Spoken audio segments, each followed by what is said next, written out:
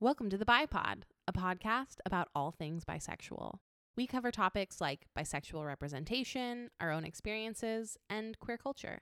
I'm Chelsea, and my pronouns are they and them. I'm Christina. My pronouns are she and her. We define bisexuality as experiencing attraction to people who share your gender identity and to those who don't. We welcome anyone who has any kind of relationship with or curiosity about queerness. For more info about the show, you can visit thebipod.com or find us on Instagram at thebipod. We don't know everything At all. This podcast is one piece of the long history of bisexual and queer discourse. We're here to be part of the conversation. Let's get into it.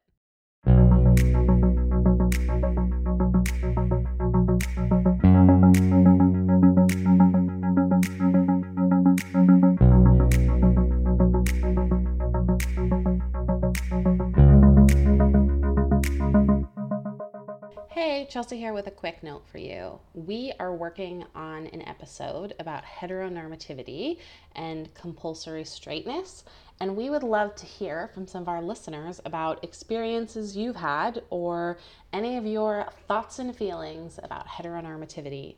You can leave us a voicemail, you can send us an email, you could send us an Instagram DM. However you want to talk to us, we would love to hear from you, and our hope is to include some listener messages in the episode. Hi, Chelsea. Hi, Christina. How's it going?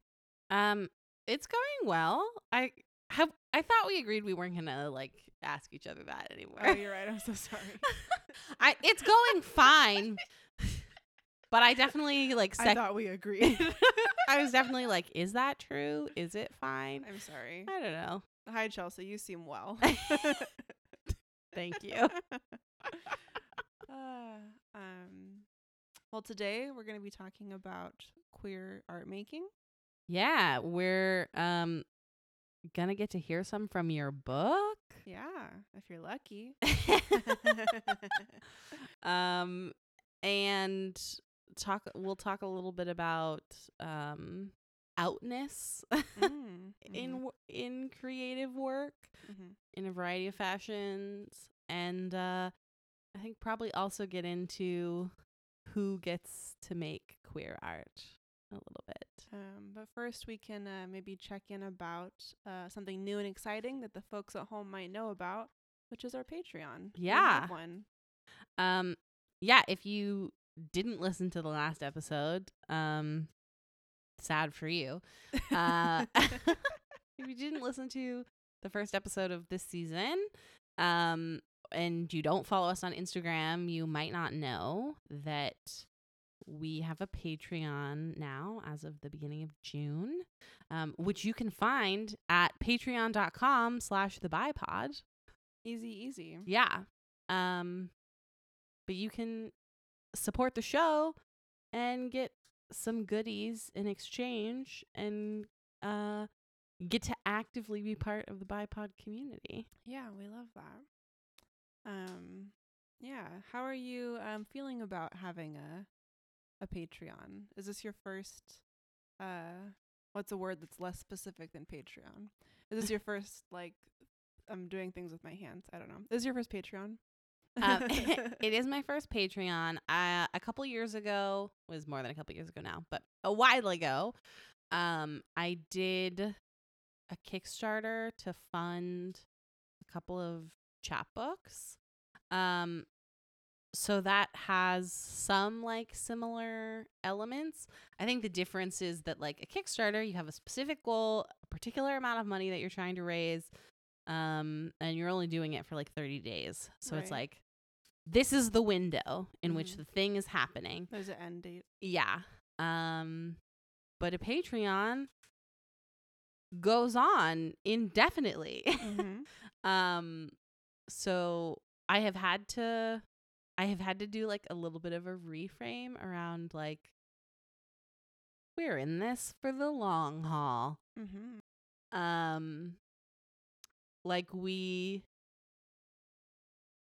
So the day that we announced, even though I have the notifications turned on to tell me when people sign up, I still checked the Patreon like probably every 5 minutes.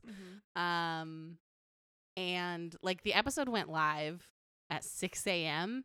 And when I like woke up at 6:30, I was like, no one has signed up yet.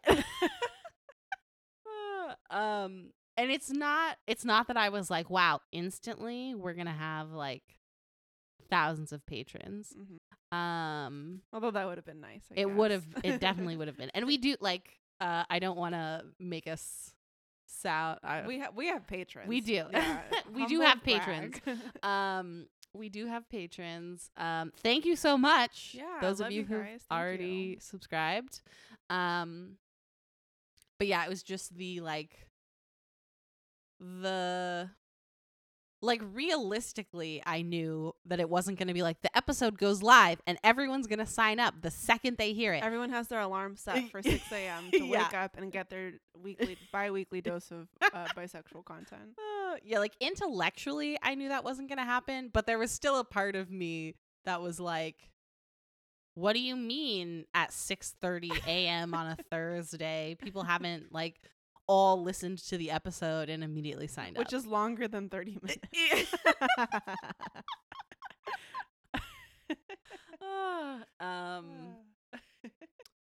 Yeah, which, I mean, I think I feel that way anytime we do a thing. I'm like, both the feeling of no one's gonna come to my metaphorical party. And then also like, wait, what do you mean not everyone is at my metaphorical party already? Yeah, that's relatable. Yeah. It might be my my Leo second house. That could be the problem.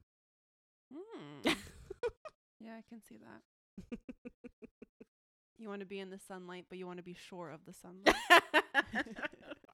Yeah. What about you? How are you feeling? Yeah. I feel good. I also I have feelings about asking people for things. Which I'm sure no one else can relate to.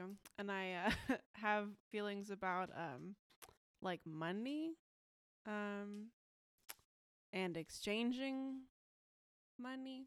Yeah. But I feel really good about the way that it's set up, and I like Patreon as a platform because it like does feel very community oriented depending on how it's set up, and a lot of the people that I support on Patreon, like it feels very much like I can like hop onto their page and like, you know, there's like things going on and I'm like conversing with other patrons, and that feels good. And I also really like that the Patreon allows us to keep the show free, which is really important. And I feel very held by the people who have looked at the Patreon, who have signed up already, who intend to sign up. I feel like we made a leap and people caught us, which is nice. Yeah. And I think our many thoughts and feelings about the experience of launching this Patreon, I think dovetail really well with the conversation about queer art making, which brings up a lot of touches on a lot of themes of vulnerability, of excitement, of possibility. There's a lot there. Yeah. It's fertile. Yeah, I feel very exposed this month. Yeah, it's been less than a month. My book came out with honestly not a lot of notice for me. And now the Patreon is out and I'm like, wow, I'm like asking people to support me. And they are, which is great and wild and humbling and cool. Yes, your book, Girl Teeth, was in fact the number 3 new release. Yeah, it was number 2 for like a quick second. Oh, but. Yeah. Did you briefly surpass Ocean Vuong for new release no in LGBTQ poetry? Yeah, which like in reality it updates hourly, so it was probably, you know, in that hour you more people buy your book. Yeah, it also that was a book that was like available for free download when you like through Kindle or something. I was trying to explain this to my partner because I was like, I'm not actually like a like bestseller lists are like extremely subjective and Yes. like algorithm based and stuff because he was like trying to figure it out. Also, in this as was case, I. it was new releases, so Yeah. it wasn't like every book that was out. It's Ever. like books that have come out in a specific period of time. Yeah. And it was under the queer poetry specifically. Yeah. So, you know, a little specific bubble there, but we were just like talking about like algorithms and like how much like it's useful to like be like ranked there and like what it does for you and whatever. And I was like, most of these things I actually don't know, but it was cool to see. Yeah. Yeah. I'm proud of my queer excellence. Very queer, very Yeah. excellent. Thank you.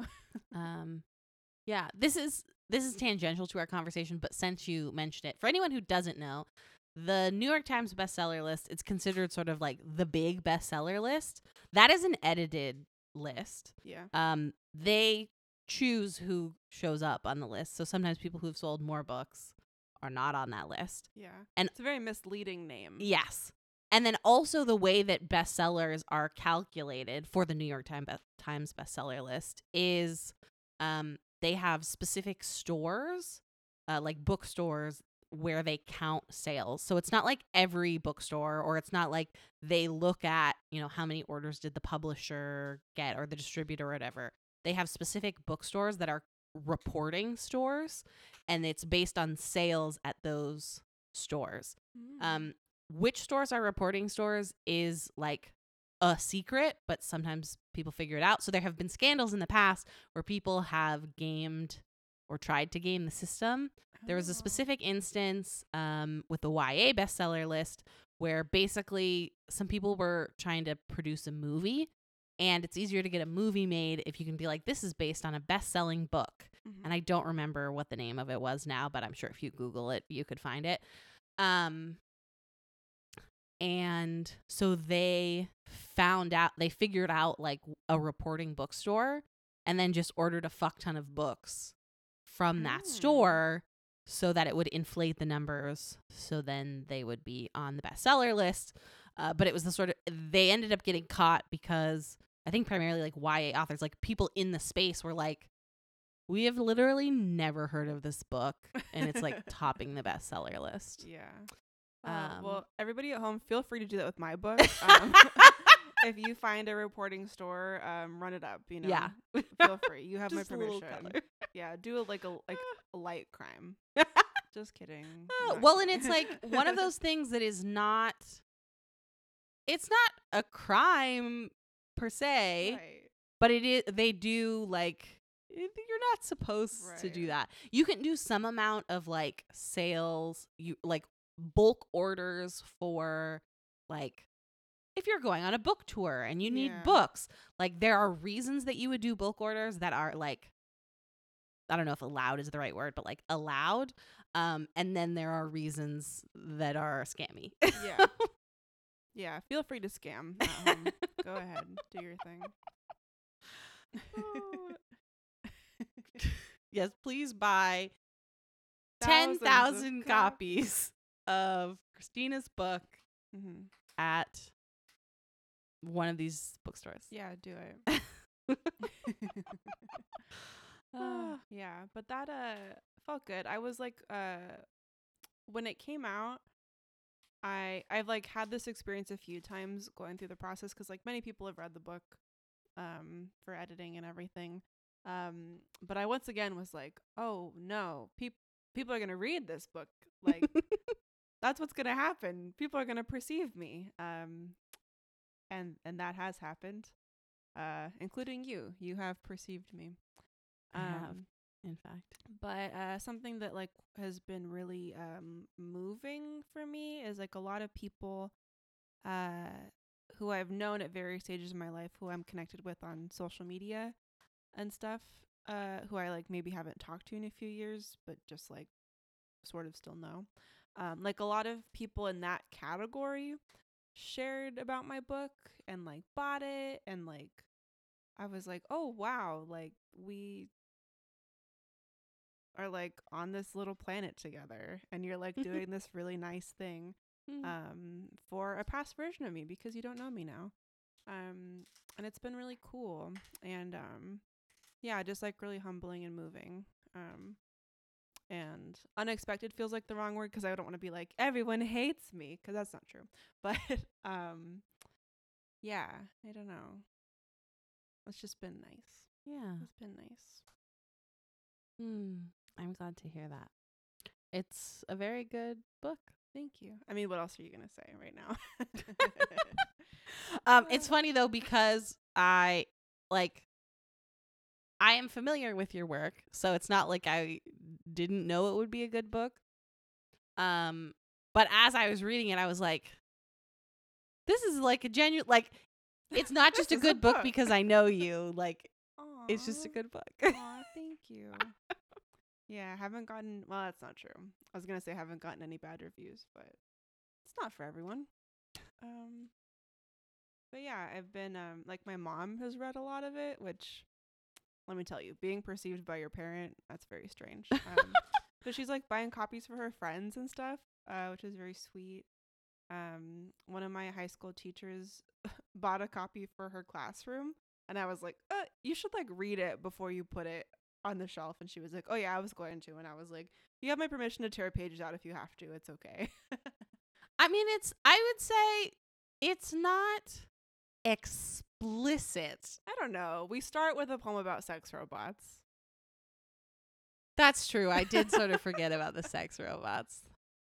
How could you? I mean, but I feel like if you, yeah, I put all of the like hello poems in the first part for the most part, because I was like, I'm not trying to front at all. When you open the book, you know what you're getting yourself into. But one of my friends bought a copy for her child, because he like knows me very well and like loved the cover. And I was like, don't let your kid read it, because he's like 7. And she was like, I don't think he's gonna read it. And I was like, okay, but like, he really shouldn't read it right now. I mean, that's an entirely different conversation to be had true. About who reads what when, but that's true. And that's a decision for parents to make, not for me. Yes. But, I have had a couple of like, wait, don't perceive me. What do you like? For me, the pipeline of like, hi, please buy my book and support me, to like, oh God, don't look at me, don't read it, don't talk to me about it, don't perceive me, is just like a straight line. But I feel good about the way that I have been held these past few weeks, as I process what it is to be perceived in a long form. And I feel good. I think I will still have moments of like, oh no, people see me now. But we get through it. We push through it, and I feel mostly very good about that. Good. Yeah. You spent a long time working on this. I did. Yeah, pretty much actually sitting in my very first date, I had like just started. I remember that we talked about it because one of our friend of the show, Micah, asked me if I would write a book, and then I went on my first date with Sydney a couple weeks later. And so when the book was coming out, I was like, wow, this is like the time I've been working on this book and the time we've been together are the same. And now the book is over. So like, do we break up? Like, is this, was this just like a thing I was doing? Was this a phase? And we laughed. Well, I guess that would give you content for a second book. Yeah. I don't think art has to be traumatic like that. But, sometimes it is. Yeah. I often, not so much now, but I used to make a lot of jokes in like at readings and stuff that being in like a healthy relationship had really like ruined my writing. But that's actually wildly untrue. I don't think that you have to be in a relationship to reach like a safe place, but for me in like this particular experience, like especially doing so much of the work in quarantine, being in a very like safe and secure environment where I primarily only dealt with you and him, that like allowed me to like go into places that like I otherwise maybe wouldn't have ventured into if I didn't have a safe place to come back to. Yeah. Do you know what I mean? Yeah. So that's been a cool and interesting experience. Yeah. We've also talked about offline about the way that like often when it comes to, I don't know, relationship content or like desire content. I was going to say poems and I was like, it doesn't have to be poems. It could be any medium. Creative works that like actually a lot of times the shorter the encounter or the like the smaller the tangible footprint it has Mm-hmm. in your life, the bigger the like emotional Mm-hmm. impact is. Like the person I dated for 2 years, I don't know that I wrote any poems about him. I think I have one that like is sort of about him but is not exclusively about him. Mm-hmm. Meanwhile, like the guy I was in love with in high school, who like was not remotely interested, have Fertile written ground. so many like every poem like Yeah. That's so relatable. I feel like, yeah, I was in a relationship with somebody for 3 years, and I just like don't have anything poetic to say. There's no unexplored. Like we tried everything. yes, You yeah, know? it's the unexplored is the Yeah. sort of like I think one of my like most intense poems is about a person that I like met like we talked for 2 minutes maybe, but I like it because it's not about the other person. It's Right. about all of your own like feelings Yeah. that come up. Um and so like that there was a lot unexplored there because I talked to that person for 2 minutes. Yeah. Uh, And if you knew them and you knew that like they brushed their teeth weird or something, like the poems are gone. You know, yeah. it's all about. Yeah, that's so true. That person that I was in a relationship with for many, many years, there truly aren't any poems about him. In there's one title that sort of refers to him, but the poem like just doesn't. But many of the poems are about people that I like have no business writing a whole book of poems about because I knew them very briefly. But especially in quarantine and honestly even beyond that, um, there's like a lot of fertile ground to explore because I get to like imagine and wonder what could have been, Yeah. or what could be. And on the last time I read through my proof copy before we like publicized, I was reading. So the book is in 4 parts, and part 2 is primarily breakup poems. And I was reading it, and I was like, "Wow, this is so unhinged." um, and I like kind of kept going back and forth. Like every time I read the book, I'd be like, "Oh, like this actually like this is okay. Like I don't hate this book." And then the next reading, I'd be like, "This is awful." And I'm like, "Okay, the book didn't change. I changed. What's going on?" But on my last reading, I was like, "Wow, this is."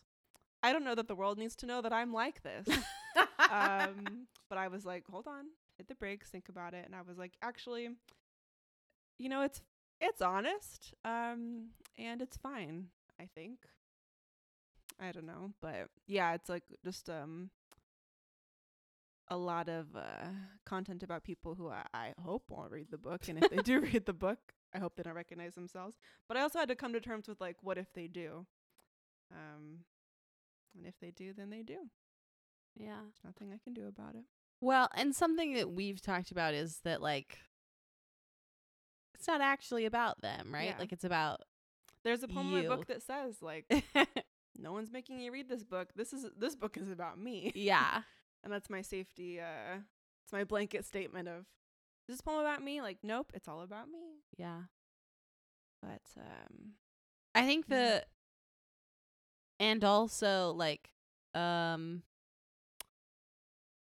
we have definitely joked about like do not assume I am the speaker of the poem. Yeah. Like which is both a valid like critical perspective of like you shouldn't read any creative work and like assume that it is autobiographical. Yeah.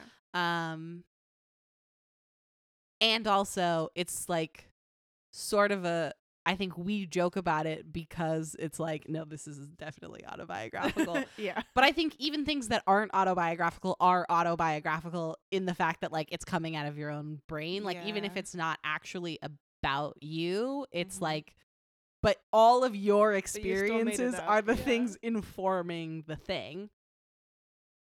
And yet also in my work at least, I feel like it is me, but also it's a character of me. Like I think specifically in poetry, I'm like, this poem, like the poem is about me, but it's about a me that is like very reduced down into like specific parts, because both like I could not capture the entirety of myself in a single Right. poem. You're simply too complex. Yeah.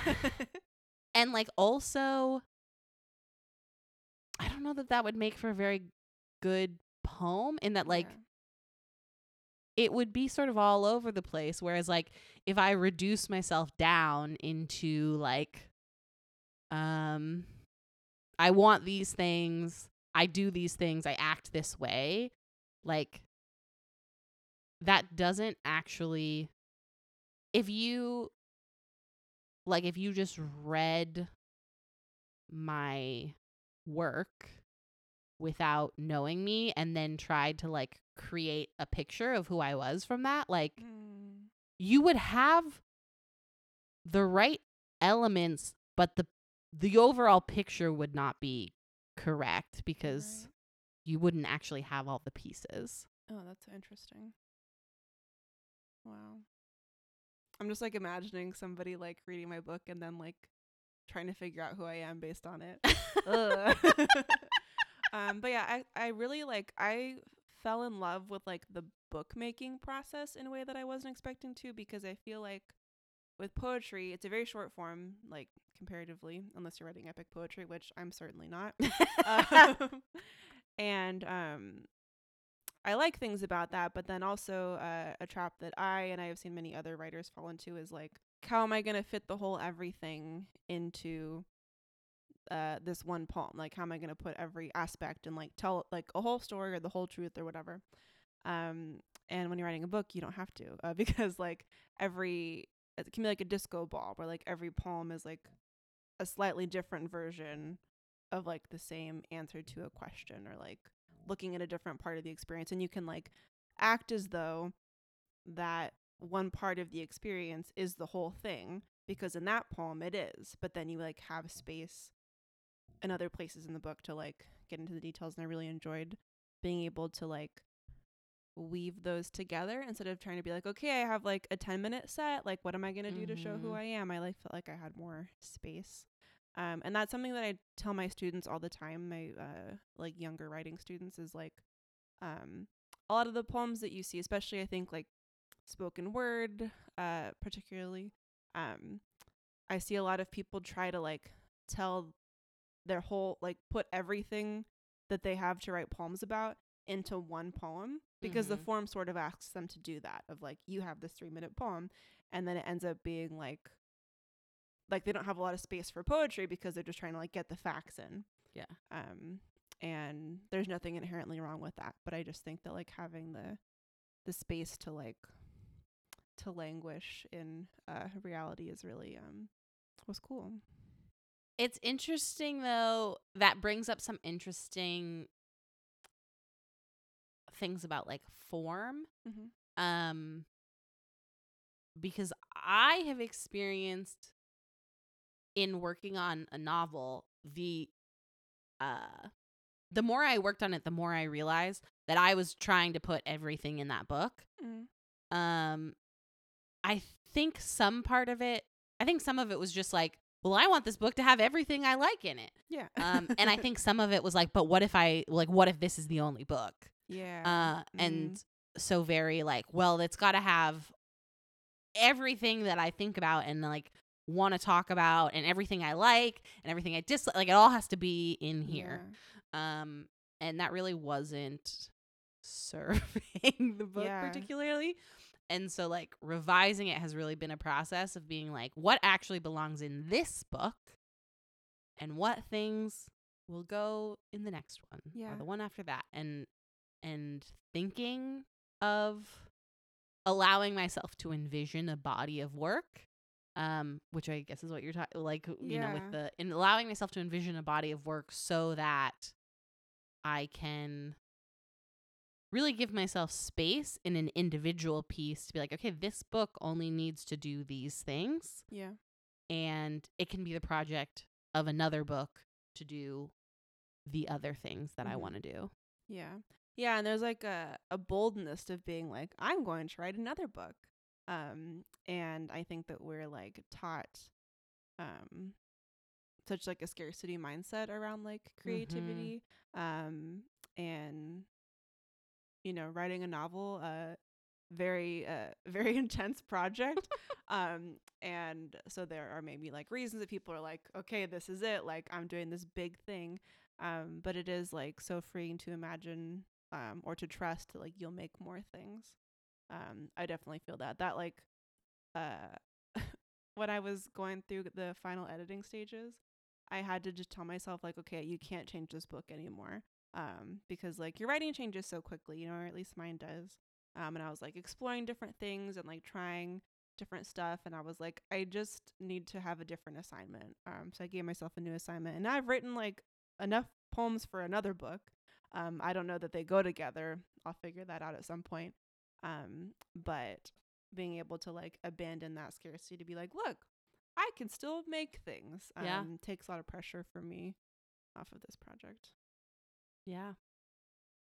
You get to choose now if you would like to read some poems, or if you want to talk more about queer art making. Wow, choose your own adventure. Can I have both? Can I read one poem and then we can talk? Or is that too much? Yes. No, I wasn't saying it was it's not one or the other. I guess you have to do one first. Oh, I guess okay. No. We'll do them at the same time. I'll read a poem and you talk. It would be performance art. Yeah. And the performance art is about how you can make more than one thing. Yeah. Oh, that's brilliant. Would people like that? Do you have any requests? I have a poem that I like to read, the last one. But do you have any requests topically? There's one poem in there that is like very explicitly bisexual. Like I think it talks about bisexuality. I definitely, as I read that, I was like, Christina could read this on the show. Yeah, I know what poem you're talking about. There are two. This one is in the middle of the book, and then there's one at the end. It's the poem that I like to end all my sets with, so I'll read that one later. But this one is called, I'll read it and then I'll talk about it. This one is called My Bisexuality as a B+ Summer Movie Trailer. All flashes of high and low points, and always a little louder than you want it to be. A feature-length story, accordion squished into 60 seconds or less, trying to answer your questions before you lose interest. Trying to name myself before you reach your own conclusions. All rise, no fall. All conflict, no resolution. Did I do it right? Are you convinced I could be good? Will you show up at the theater opening weekend? Or will you wait to hear what everyone else has to say? That's a poem. The prompt for that poem was to write an extended metaphor poem, which is just a metaphor that extends, you know, self-explanatory, I guess. But I don't like extended metaphors. They get cheesy in my own writing very quickly. That's why it's a very short poem. But I challenged myself to push against that. And so I was just thinking about things that people make assumptions about. And people make assumptions about films based on their trailers. Yeah. And so that's how we got there. It's funny that lines up nicely because I have a poem about my experience of bisexuality. But it is not the poem is not what it is on the surface. And I actually once for a workshop kind of wrote, it's not quite an essay, but I'll just use the word essay because it's easier. I wrote an essay about the poem, which sort of in practice just becomes a poem around the poem. And so I thought perhaps I would read that. So you'll get Both. You'll get the poem and also commentary on the poem. I love that. Everything I write is subterfuge. The words claim to be one thing when really they are another. I have a poem titled Ménage à Trois, which is an obfuscation. The poem goes like this. It's the soft skin of her waist that you want beneath your fingertips and wanting to dig your nails into his back. It's twisting her hair around your fingers and having him inhale you like the smoke of his cigarette. It's her tracing circles on pale skin and his teeth on your thighs. It's a body pressed against you and feeling completely weightless. The story of the poem is this. I am walking down the street with Carter. I don't know where from or where to, probably a party. He asks me what it's like being bisexual, or more specifically, he asks me how being attracted to women is different from or the same as being attracted to men. He's genuinely curious, unassuming. I gesture with my hands, grasping, because that's where I feel it. A difference in how I touch and want to be touched. But Carter doesn't know the language of my hands, and so I use a language he does know. Perhaps what I call subterfuge is not hiding, but translation. Trying to find a language that other people know. A way of using the landmarks you know to tell you the story of the landmarks I know. Things that do not feel so specific as myself. Maybe it is also a test. Each pop culture reference and misleading poem title a question. Did you catch that? Then we understand each other. We know something other people don't. You might understand the things I have to say.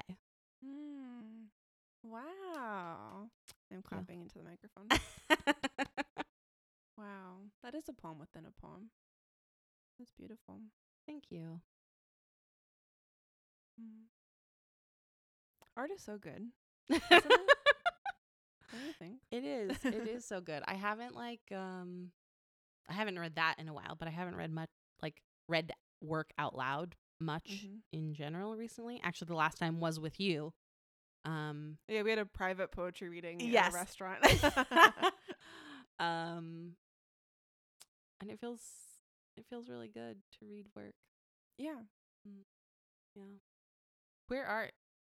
Yeah. So both of the pieces that we just read are like explicitly queer. Yes. Explicitly bisexual, even specifically. And sometimes we write things that are perhaps not explicitly queer. Not every poem in my book is about being bisexual. However, I am always bisexual. And so to me, at my own work, I feel that I am queer and therefore everything that I make is queer, kind of regardless of content, because like my experience informs my process and the work itself. And maybe other people don't feel that way, and that's fine. But I am curious what you think about that, like how queerness like plays into art making. And is that too general of a question? No. It is a general question, but I have a story that I that I think speaks to it. So the novel that I've been working on is a young adult novel, and the main character is in sort of a love triangle with two guys. I love a love triangle. Love shapes, love geometry, quadrangles, like the more just more love people geometry. Yeah, just like make it complicated, get a lot of people involved, like you got me. I love parallelograms. And so it was an interesting, there are sort of some like layers to the story. So it was interesting to work on it in that like I knew from the beginning that one of the like central engines of the story or engines of conflict was going to be her relationship to these two guys. But I did feel kind of weird about that because I was like, this is so straight. And I felt weird about it. And so at various points I tried to be like, well, I'll just like sort of make the main character bisexual, but like put it in her backstory. I'll just like talk about, you know, Give a her girl an that she dated or ex-girlfriend. something. Exactly. Yeah. Yes. And I tried to sort of like force it in there, and I was like, this isn't working. So I was like, okay, I'll just like give up on that. But I also had some fears around like, okay, if I'm able to sell this book, if it gets published, am I going to get like boxed into straight people books? Like, cuz there is something, and I think that was both founded and unfounded. Like some of it was definitely fear-based, but there is like it's very common for writers, if you write a specific type of book, for a publisher to want at least your like second book, but maybe even like your third book to be sort of similar to that book, because people read your first book and they want more of that. Yeah, you're And building your so, audience. yeah, so like if your first book is a fantasy novel, they want you to write more fantasy novels. Maybe you don't have to write fantasy novels forever, but they're going to want you to write at least one more for building your audience. You could decide not to do that. You could do whatever you want. But I try to be cognizant of like the business perspective, because like I do want to sell this book and whatever. So I was like, am I going to get stuck writing straight people books, basically? We wouldn't let that happen.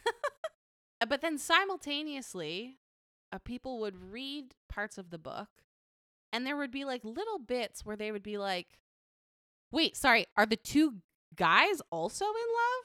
And I'd be like, well, no, but I don't mind that you thought that. Yeah. Or like, oh, is she in love with her roommate? And I was like, well, no, but also, I mean, she's not. So there were could be. yeah, like there were little things in there that fertile for fan fiction. Yeah, things that like I wasn't doing on purpose, but that other people were picking up and being like, but it seems like these people have like chemistry, or like there's something sort of going on there, which I guess was like my bisexuality just like installing itself.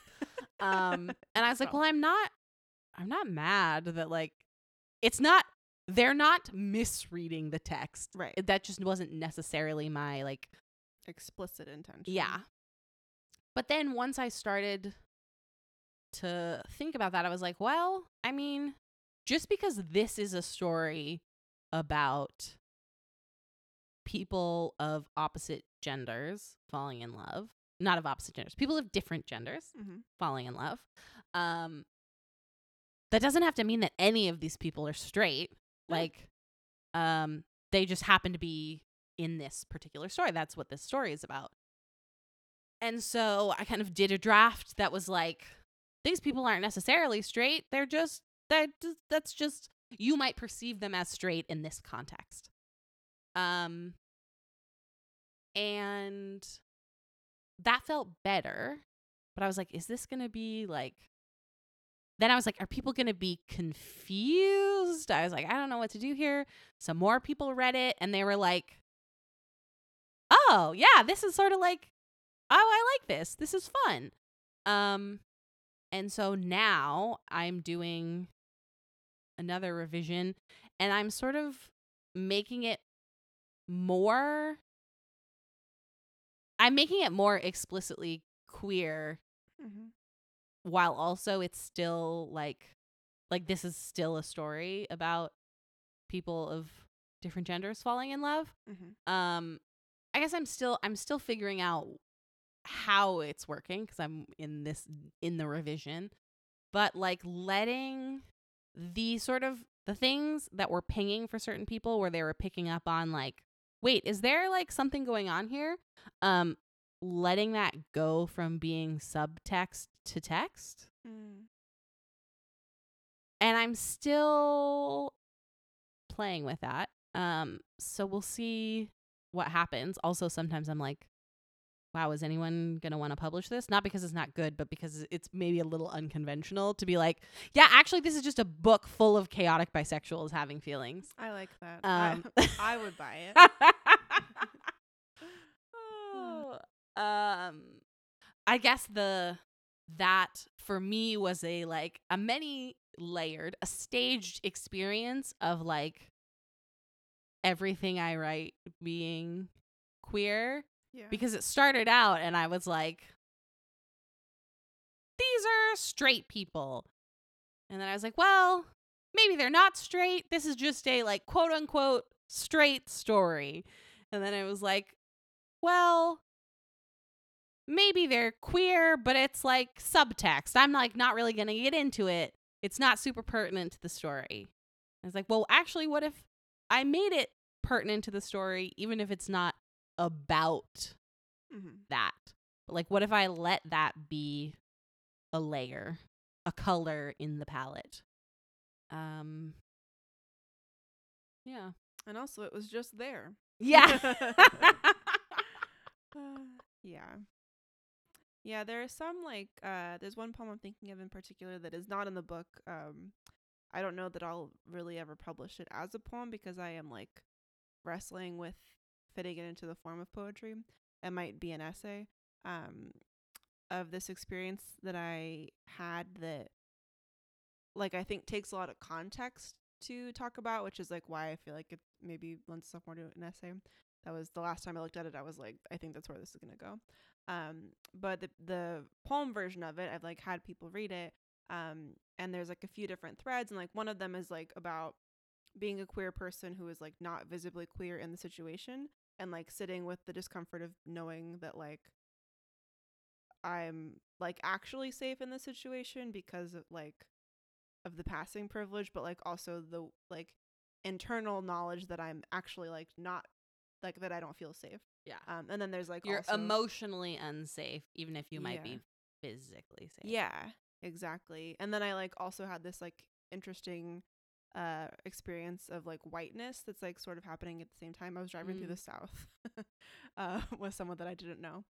And like I think that the experiences of like a visible identity versus like an unperceived identity in a given like there's like they go together. Yeah. But I'm like there's so much context, and like the thing that like was I feel like a lot of those things were sort of working together in the poem, but like the thing that a lot of people have given me feedback on was like one of the people that I'm talking about is a woman, and then one of the people I'm talking about is a man, and I'm like talking about like different relationships with them, but like the pronoun change was like confusing for people. And I've gotten that feedback on poems sometimes, like other poems that are like less complex. And I'm like, I don't think that's confusing. We often have more than one character in a poem.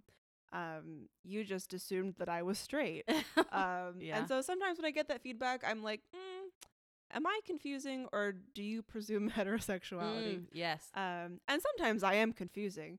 But yeah, I don't know. I just sometimes like being explicit about bisexuality in work can be tricky because it's sort of like a thing that you have to like show or like say versus just like letting it be. Well, I guess you don't necessarily have to say it, but you do have to show it in some way or else like it's not there. And you know, if you don't like explicitly address it, sometimes it's confusing. And then I feel like that also gets to a question of like intended audience. Yes. Like my book, as we discussed, was tagged queer, so I was on like the LGBTQ lists on the Evil Corporation website and stuff. And I've like had interesting conversations with people recently about like the value of the value or the reasoning behind like labeling your work with various facets of your identity. And there is like, I don't know, I experienced some discourse about like if labeling your work as queer like alienates people. and I don't care if it does, first of all. And yeah, also, I don't worry about alienating straight people, yeah. I'll tell you.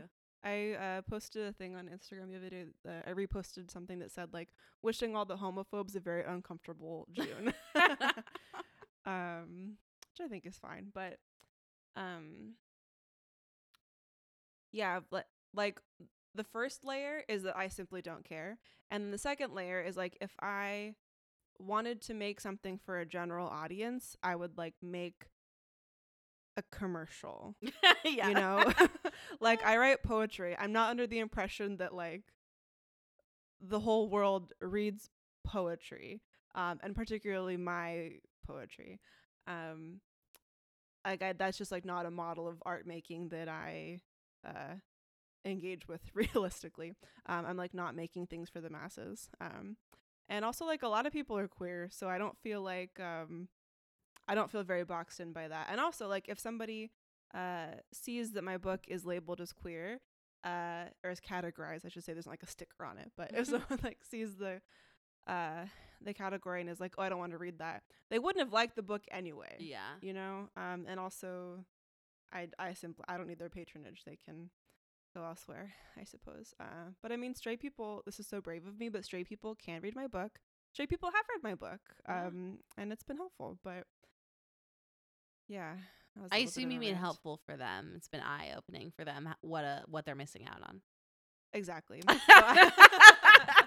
I have two brave straight friends who read my book pre-publishing and gave very helpful feedback.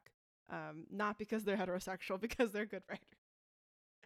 But yeah, also, you're welcome. This is my service to your community.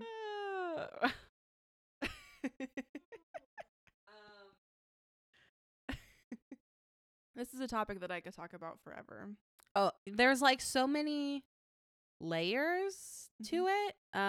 Both just like the experience of making art in the world, but then also like how art intersects with identity, how it intersects with the queer identity specifically. We were having a conversation before we started recording about like who gets to make art like about queerness, and the complexity of both like believing that people should not have to come out in order to like explore their queerness in their art, or like make, write a queer story or whatever. Like people should not have to come out. They should not have to show credentials. Mm-hmm.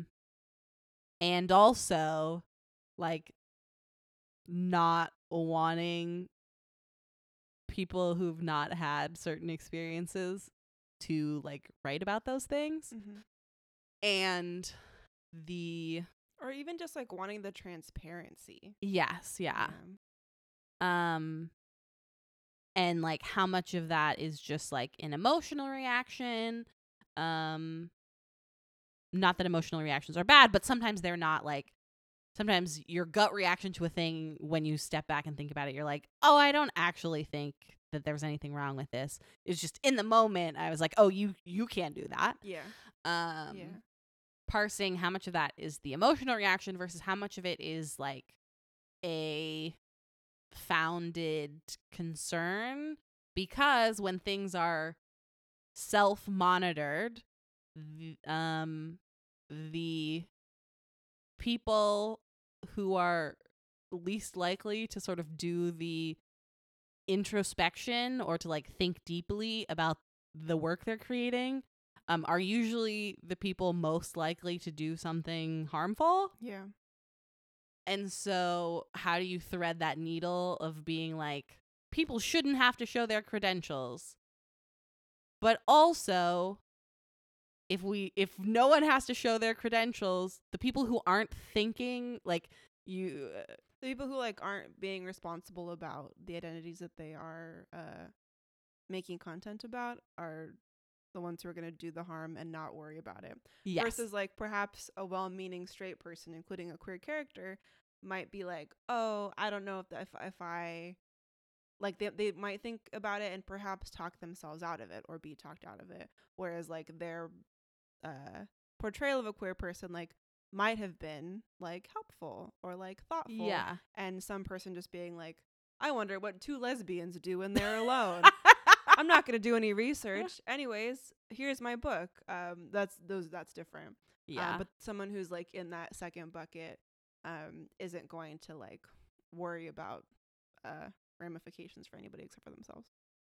And on some level, we like need some amount of people creating work outside of their experience. Otherwise, like you end up, even just like if you're thinking about a book, like if you only write about, if I only write characters that have my specific experience, it's not actually going to be much of a book because it would just be a bunch of bisexual, non-binary people obsessed with Harry Styles who grew up in Las Vegas. Like, just like we could have probably, you know, a really good discussion about the new Harry Styles album, but like that, it's not a book. Like, there's nothing, you know, nothing happens there. Like, you need sites of difference to like create tension, basically. Like if you're thinking about a novel. I'm just like imagining it's like a TV show, but like Chelsea gets home and there's just like another Chelsea in the kitchen. You guys are all like roommates. Oh God! See, I actually had like it's a horror. You know your fear of like, what if we're all robots? Yeah. I have that feeling around like being replaced by like a version of me from an alternate universe and like no one notices. Oh. Yeah. For me, that fear would not be the replacement. It would be that nobody would notice. Personally. I mean, you can feel differently, but no, it's the like it's the two things. Yeah, they go together. Yeah. That you're replaceable. It's not even it's like it's that someone could sort of perform me just as well as I exist as me. Like, the people would just be like, yeah, that's just what Chelsea's like. Wow. Yeah, one time a friend of the show and your former roommate, Bill Friday, did like a very brief impression of me of this like particular like gesture that I do. And I wanted to just like fall into the floor. And he like he's like a very nice person. He was just perceiving me. And I was like, oh my God, you could be Christina. Yeah, so it's that like it's the idea that like if someone just had you're just a set of behaviors. Yeah, or if they just had like the right set of information about me, they wouldn't have had to actually like have my experiences or my memories or anything. They could just like show up and read the lines and everybody would just like accept it. Yeah. That to me feels very similar to my fear about robots. Because it's like I'm afraid that I'm just a set of data. I think maybe what feels different to me is that when other people are like, but what if we're all just robots? You're like, no, that's worse, not better. Yeah. Whereas there's not a like, you're thinking about this like everyone around you is a human and the same, but then you're the one who's like picked up and replaced. Yes. I don't know what it's not really different, but it just has a slightly different quality to me. Of course. Being a person is so silly. Truly ridiculous. Honestly, I feel like we're gonna have to have like another conversation about this because I like there are so many things that we like could still talk about. Well, luckily, as you mentioned earlier in the episode, we have agreed to do this indefinitely. Yes, exactly. You don't have to fit all of your thoughts and ideas into one thing. Wow. Full circle. Wow. Brain exploded. That was not planned. Let me just be transparent with you at home. Sometimes the theme emerges. Yeah. Well, would you like to close us out? Yeah, sure. This is the last poem of the book. Spoiler alert. Yeah. Actually, a lot of people suggested that I switch it out with the second to last poem in the book, but I disagree because obviously, because here we are. The first poem in the book is about sex robots, and the last poem is about Freddie Mercury. And when I set out to figure out the middle, I was like, here's the starting point, here's the ending point. how are we going to get there? And so when they were like, switch it with this other poem, which was like a love poem about my partner, I was like, no, like the story is not that. You don't get it. But it's the behind You have all the tools you need to write a novel now, just so you know. Imagine a novel that begins with sex robots and ends with Freddie Mercury. I mean, I can't imagine it. Yeah, I love to end sets with this poem because I wrote it to make myself feel good, and it makes me happy. Ode to Fat Bottom Girls. It is Saturday night, and Freddie Mercury and I are sprawled separate on my couch swiping through Tinder. We swap stories about bad dates and good kissers. A boy messages me about my red hair, and we laugh, while a girl messages him about his smile, crescent enough to fill the whole frame. He says he really did love her, and I believe him.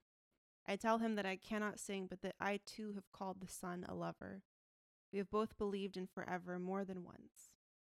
He gave himself a grounding name.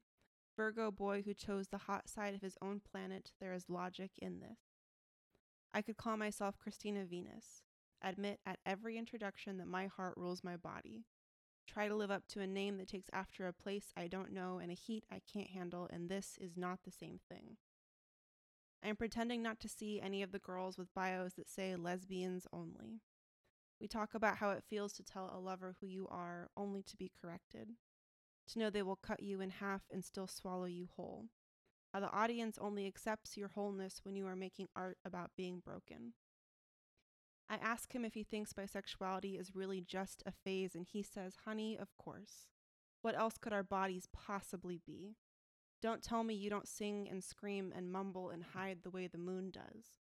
What is a body if not the love it wants? What is the love you want if not the moon, spinning around everything she knows, believing that circles mean forever, when we know even the sun will burn out? Freddie says they will tell you who you are, and you will show them. It is up to you to decide who to believe. Lovely. My platonic love poem to Virgo, so that was for you, Chelsea. Thank you. I accept that. Well, the book is on the internet. Please purchase it. Yeah. Leave me a 5-star review. Even if you didn't like it, keep it to yourself. And Chelsea's book will be out in the world at some point, and at that point, I will also ask you to buy it and keep making art. If you make art, make more. Yeah. Do that. Mm-hmm. All right. Okay. Goodbye. Thanks for listening to this episode. The BiPod is made possible by our patrons, including BiCon level supporters like On God Gill. You can find us on Instagram at The BiPod and on our website, thebipod.com. This show is produced and edited by me, Chelsea Bergen. And our theme song is Coming Home by Snowflake.